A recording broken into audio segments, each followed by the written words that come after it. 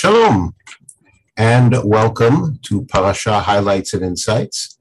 This is Rabbi Abraham Fisher, and this week we start a new book of the Torah, the book of Bamidbar. And the name of the parasha also is Bamidbar. It is the fourth of the 5 books of the Torah.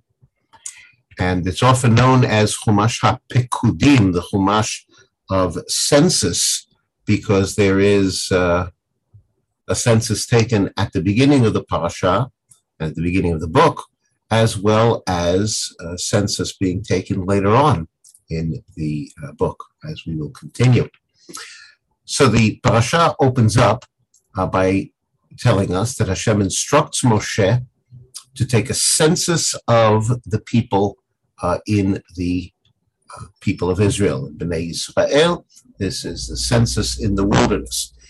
The instructions are very clearly given on the beginning of the second month. That's the month we call Iyar, in the second year. The census is to be taken of the men, specifically the men of the age of 20 years old and above. And it would seem that the purpose of this, or at least one of the purposes of this, is to have an idea of the size of the available army.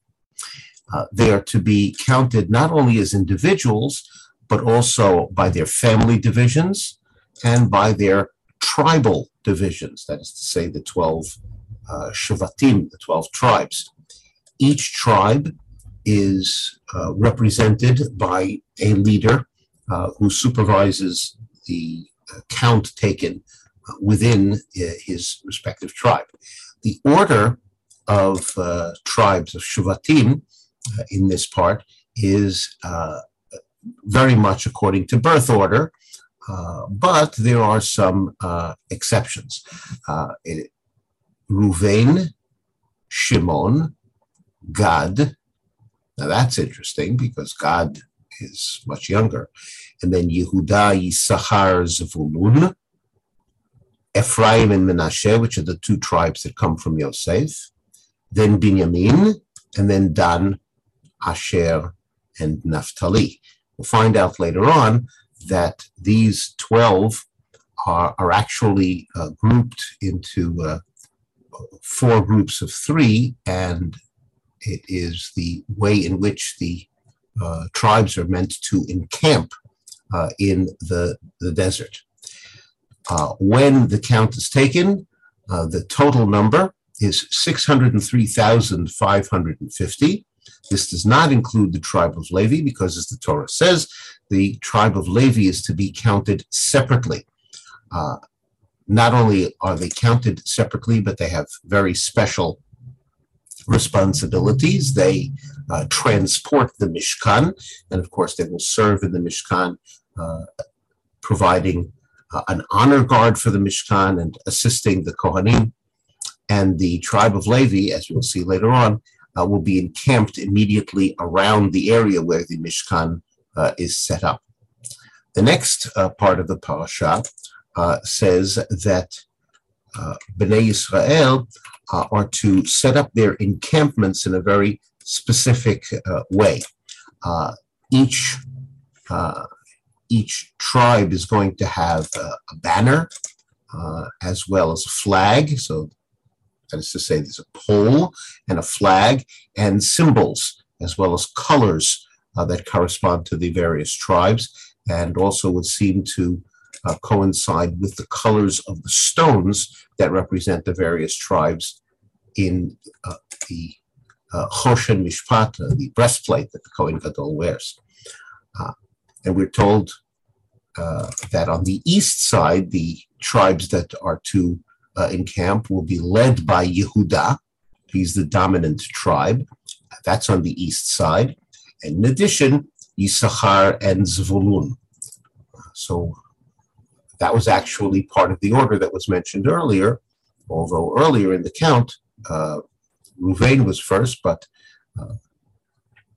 now we're going around the the encampment starting on the east and then proceeding to the south. The major tribe on the south side is Reuven, plus Shimon and Gad. So if you can visualize this or see a picture, what's happening is that when the tribes were first enumerated, the south side was enumerated first. But now in describing the encampment, we start with the east side and then proceed to the south side of the encampment, which means that we're moving in a clockwise fashion. Then after that, the Torah describes the position of the Mishkan, and the Mishkan is supposed to be in the middle when they travel, not only when they encamp, but also when they travel. After the first two groups, we then have the Mishkan, and then comes the west side group, dominated by the tribe of Ephraim, and in addition to Ephraim, Menashe and Binyamin. And then finally, the north side tribes, dominated by Dan, plus Asher and Naphtali. And once again, we're told that Levi, the tribe of Levi, is completely separate. And we'll talk about them a little bit later on as well. Within the tribe of Levi is the special family of Aharon. That is the division of Levi that is the group of the Kohanim. This is, and the Torah gives a little bit of background to Aharon's family, that originally Aharon had four sons, Nadav, Avihu, Elazar, and Itamar. And then, as we know from earlier in the book of Vayikra, Nadav and Avihu died, and they did not have any children. Then the Torah describes in greater detail the tribe of Levi, that their responsibility is to guard the Mishkan when it is set up, to provide an honor guard. We're reminded that when it comes to actually doing the avodah, the service in the Mishkan, bringing the sacrifices, only the family of Aharon, which we call the Kohanim, they're the only ones who do the actual avodah. And we're also reminded that the Leviim are taking the place of the firstborn. Originally, the firstborn of every family was supposed to serve in the Mishkan. And that's because since the plague of the firstborn in Egypt, the firstborn of people and also of animals are sanctified to Hashem. However, as we know, after the sin of the golden calf, the honor of serving in the Mishkan is taken away from the firstborn and given to the Leviim. So the Leviim are the tribe of Levi is a replacement for the firstborn. Levi, the tribe of Levi, is to be counted and assigned tasks. When it comes to Levi, they are counted from the age of 1 month because they do not have any responsibilities, of course, at that point, but they're fully part of the tribe of Levi from that age. And furthermore, Levi has 3 divisions, and that's because Levi, the man Levi, the one who founded this tribe, had 3 children, Gershon, Kahat, and Merari. And so these are the 3 major divisions, and within each division there are family subdivisions. The tribe of Levi encamps closest to the Mishkan, and the other tribes outside of them. The Gershon division encamps on the west side of where the Mishkan is, and their responsibility will be all of the various coverings of the Mishkan, the cloths, those cloths that either cover the Mishkan or serve as curtains around the Mishkan or around the Mishkan precinct. Then is the division of Kahat. Kahat is on the south side, and their responsibility is to carry the holiest utensils of the Mishkan, starting with the Aron, as well as the table, the Shulchan, the menorah, both altars, and all of the utensils. The division of Merari is on the north side, and their responsibility will be to transport the various boards and pillars that support the Mishkan. On the east side of the Mishkan will be the families of Moshe himself and the family of Aharon. And they, in a sense, stand guard at the entrance to the Mishkan because the east side is where the Mishkan is entered. When a separate census is taken of the tribe of Levi, we find that there are 22,000 of them. The Torah then says to take a separate count of the firstborn, all of the firstborn in all of the families. The firstborn are counted from the age of 1 month, because remember the Leviim are a substitute for the firstborn, and similarly they are counted from the age of 1 month. This is true both of people and of animals, but only the people are given a count. And when the firstborn are counted, we find that there are 22,273 of them. And that compares to 22,000 Leviim. So the difference is 273 firstborn that are more in number than the Leviim. And so the Torah says that specifically those 273 have to be redeemed because they're born with a certain inherent kedusha, sanctity, and that sanctity has to be redeemed by giving 5 silver shekels for each one of the firstborn, and those shekels are given to Aaron and to his family. And this is a precedent for Pidyon Haben, for the redemption of the firstborn, Pidyon HaBachor, which is a mitzvah till today, discussed elsewhere in the Torah. Then we're told about specifically about the Kahat division of Levi. They have a specific count. The Torah says to count them in terms of their working in the Mishkan from the age of 20 until the age of 50. After a Levi passes the age of 50, he retires from active service and then continues to instruct young upcoming Leviim in their various tasks. The assignment of the Kahat division of Levi is to transport the Mishkan, holy vessels, the holiest vessels. And there's a description of how the Mishkan is to be dismantled. First, the Kohanim, Aaron and his sons, approach, and they cover the vessels so that people will not see the vessels while they're being transported. Aaron and his sons cover the vessels. They cover the Aron with the parochet itself. That's the curtain that hangs in front of the Aron. Then they a second covering of the tachash leather, special animal, leather made from tachash, and third, a blue covering. The table and its utensils are covered with blue, crimson, and tachash leather coverings. The menorah and its utensils are covered with blue and tachash leather coverings, and they are transported on a pole. The gold altar and its utensils with blue and tachash leather coverings. Then the outer altar and its utensils are first cleared of the ashes and covered with purple tachash leather and tachash leather covering. Finally, once all of these are covered, then the Kahat division of the tribe of Levi can carry the holy vessels, and they are warned, do not touch them, because it is not their permission to touch. They have to just transport, but everything has been covered. They have to treat these items with great respect and holiness. We're told that Elazar, who seems to be designated, since he's the oldest surviving son of Aharon, he's designated to be Aharon's successor. He actually will succeed Aharon after Aharon dies.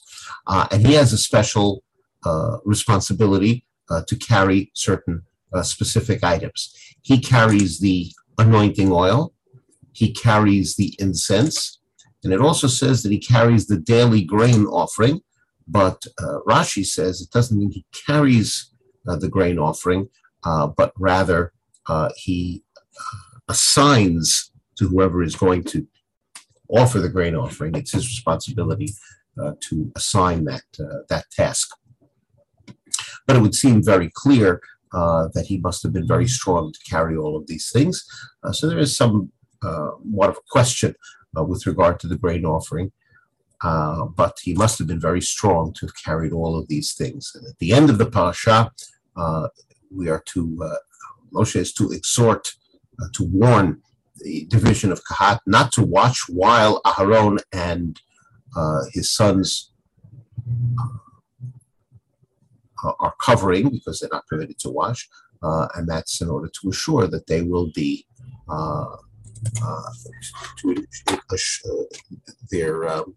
their safety. So what I'd like to do is return to the discussion of the encampment.